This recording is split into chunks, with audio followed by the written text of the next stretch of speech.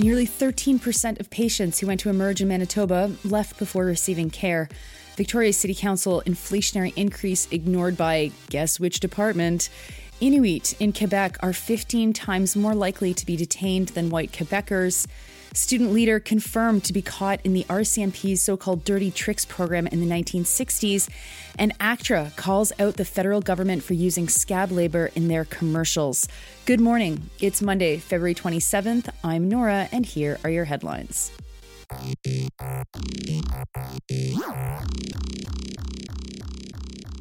New data from Manitoba's Central Health Agency, Shared Health, released last week, shows that nearly 13% of all patients who went to an emergency room or urgent care centre in 2022 left without actually receiving care.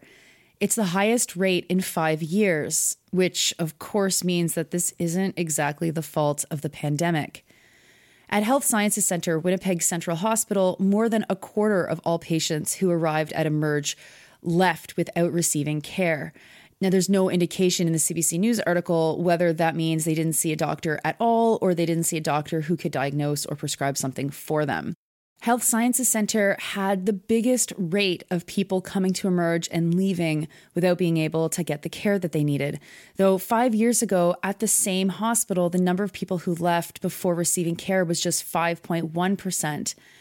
That was before two other hospitals, Seven Oaks and Concordia, were transitioned out of being emergency rooms to urgent care centres.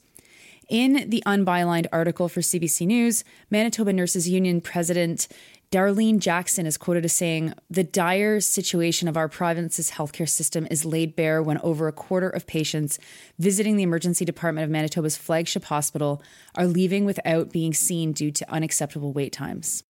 Shared Health says that they will try and address this issue with some fixes that pretty much amount to rearranging the deck chairs on the Titanic. They want to add a physician in triage, and they want to move long-term care patients out of hospitals and into other alternatives. This is something that many health agencies across Canada promised to do at the start of the pandemic to release the strain on emergency rooms. Of course, this is impossible when there's nowhere suitable to send these patients. Now, a quick story from Mary Griffin at Check News out of Victoria. Victoria City Council voted to cap the annual property tax increase at 6.96%. Naturally, they asked city departments to keep their budget increases to the same amount. One department is refusing. Can you guess which one? Can you guess which department acts with impunity towards those who hold elected office and make decisions as per their democratic mandate? The police board. They're going ahead with a budget that outpaces the city-mandated increase amount at 9.55%.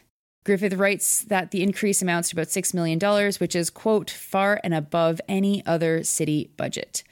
The police board's defense, well, they did, quote, their own deliberations, unquote, and that's what they've decided.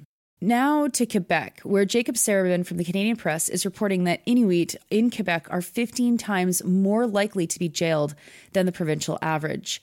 Sarabin's report has a slew of stunning figures like that. Over 12 months in 2021-22, for example, just over 600 Inuit were sent to a Quebec jail. That represents 4.5% of the entire population of Inuit living in Quebec. Inuit are also twice as likely to be jailed in Quebec than other Indigenous people. One of the reasons for this difference, where the Cree Nation has been able to control their justice system, the Inuit have not been able to do so. Despite the region being 90% Inuit, only 4 of 88 police officers with the Nunavik Police Services are Inuit. Inuit are also sent incredibly far distances when they're detained. One person in the story was sent to Amos, which is common. Amos is 1,500 kilometers away from his community of Quetak. While in Amos, he was served raw food, including raw meat, something that he suggested was related to the stereotype that Inuit eat raw meat. Most Inuit who are detained in Amos aren't actually sent directly there first. They're often sent to Montreal for bail hearings and then driven to the Northeast community, which is about 600 kilometers away from Montreal. Sarabin reports that detainees are often strip-searched as part of the process. These conditions have triggered a class action lawsuit that alleges that the way Inuit are treated when they're detained is unconstitutional. Neither the Quebec government, both Ian Lafrenière, the minister responsible for Indigenous Affairs, nor François Bonnardel, the public security minister, nor the Nunavik police, nor the Makivik Corporation, which represents Inuit in negotiations with the province, responded to requests for comment. I have another Canadian press story for you, this time from Jim Bronskill. Bronskill reports that newly revealed documents shows that Roosevelt Rosie Douglas was the target of the RCMP's so-called Dirty Tricks program back in the 1960s and the 1970s. Douglas was a Black Power activist in Canada, coming to the movement while studying in Montreal. He studied both at Sir George Williams and McGill. Sir George Williams is now Concordia. Douglas was a leader of the infamous Computer Center protest at Concordia in 1969. After nearly a year of fighting against institutional racism, students occupied the 9th floor of the hall building. The students held their position for 11 days when the university and the students almost came to negotiated agreement. As things fell apart, the students barricaded access to the 7th floor, which they had been occupying for 2 days of that, and said that they would destroy the university's computers if they called police.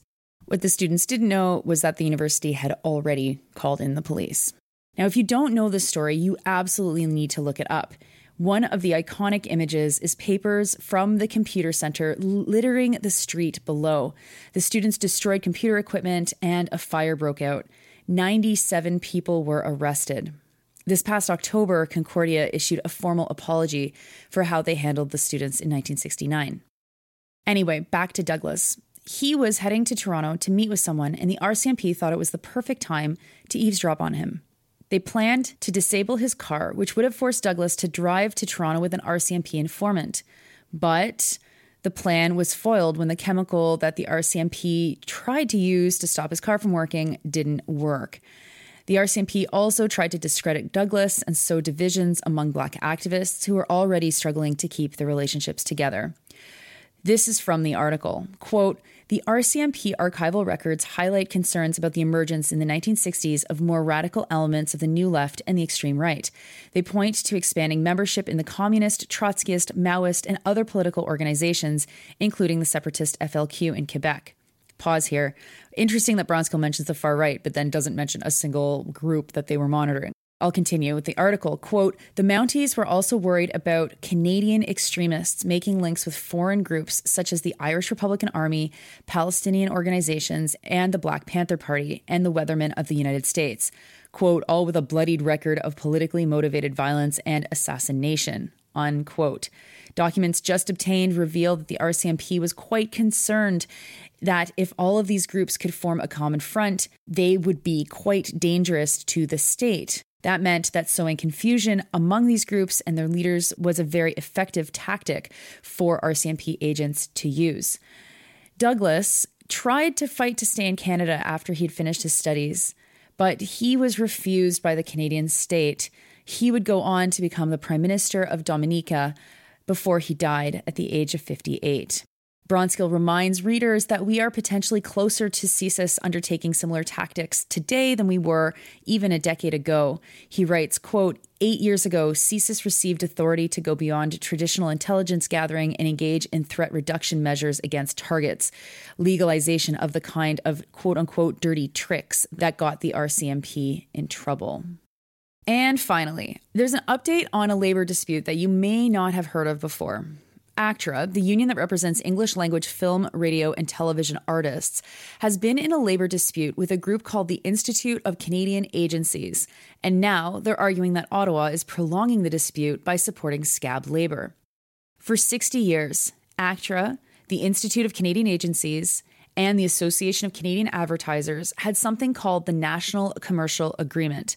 This agreement stipulated wages and working conditions for the actors that members of both groups hired to make commercials. While ACTRA and the Association of Canadian Advertisers signed a 1-year extension to the agreement last May, talks have fully broken down between ACTRA and the Institute of Canadian Agencies last April. The National Commercial Agreement establishes wages, benefits, and workplace health and safety conditions for actors, including children. It stipulates hourly rates, overtime rates, per diems, and stunt performer minimum fees. It ensures that all talent that goes into making a commercial, whether voiceover, off camera, on camera, silent on camera, and group singers, are paid mandatory minimum rates, agreed to by these two large associations representing advertisers. ACTRA considers the contract a collective agreement, while the Institute considers the contract a commercial contract. Josh O'Kane at the Globe and Mail reports that ACTRA is angry in particular because one of the members of the Institute, called COSET, is the agency that's used by the federal government for 90% of their ad spending. The government has spent millions of dollars on COSET commercials, while ACTRA and the Institute have been at war. All while the federal government is promising to bring in anti-scab legislation. O'Kane reported that the federal government spent about $44 million on ads with COSET during the time that negotiations had stopped with ACTRA. As the dispute continues, ACTRA members are getting desperate as they've been shut out from auditioning for commercials. ACTRA members cannot accept non-union work. This ensures that no one's labor fuels lower wages or poor working conditions by working with agencies who refuse to use union talent. If you're curious about which agencies have locked ACTRA members out, you can check that out at actra.ca/NCA. In addition to COSET, BBDO Canada, Ben Simon Byrne, FCB Toronto, Grey Worldwide Toronto, and John Street Inc. are all agencies that have been using scab labor for their commercials as talks have broken down between ACTRA and the Institute. That is all for today. My goodness, we went over time. It is Monday, February 27th. I'm Nora. I hope you have a good day.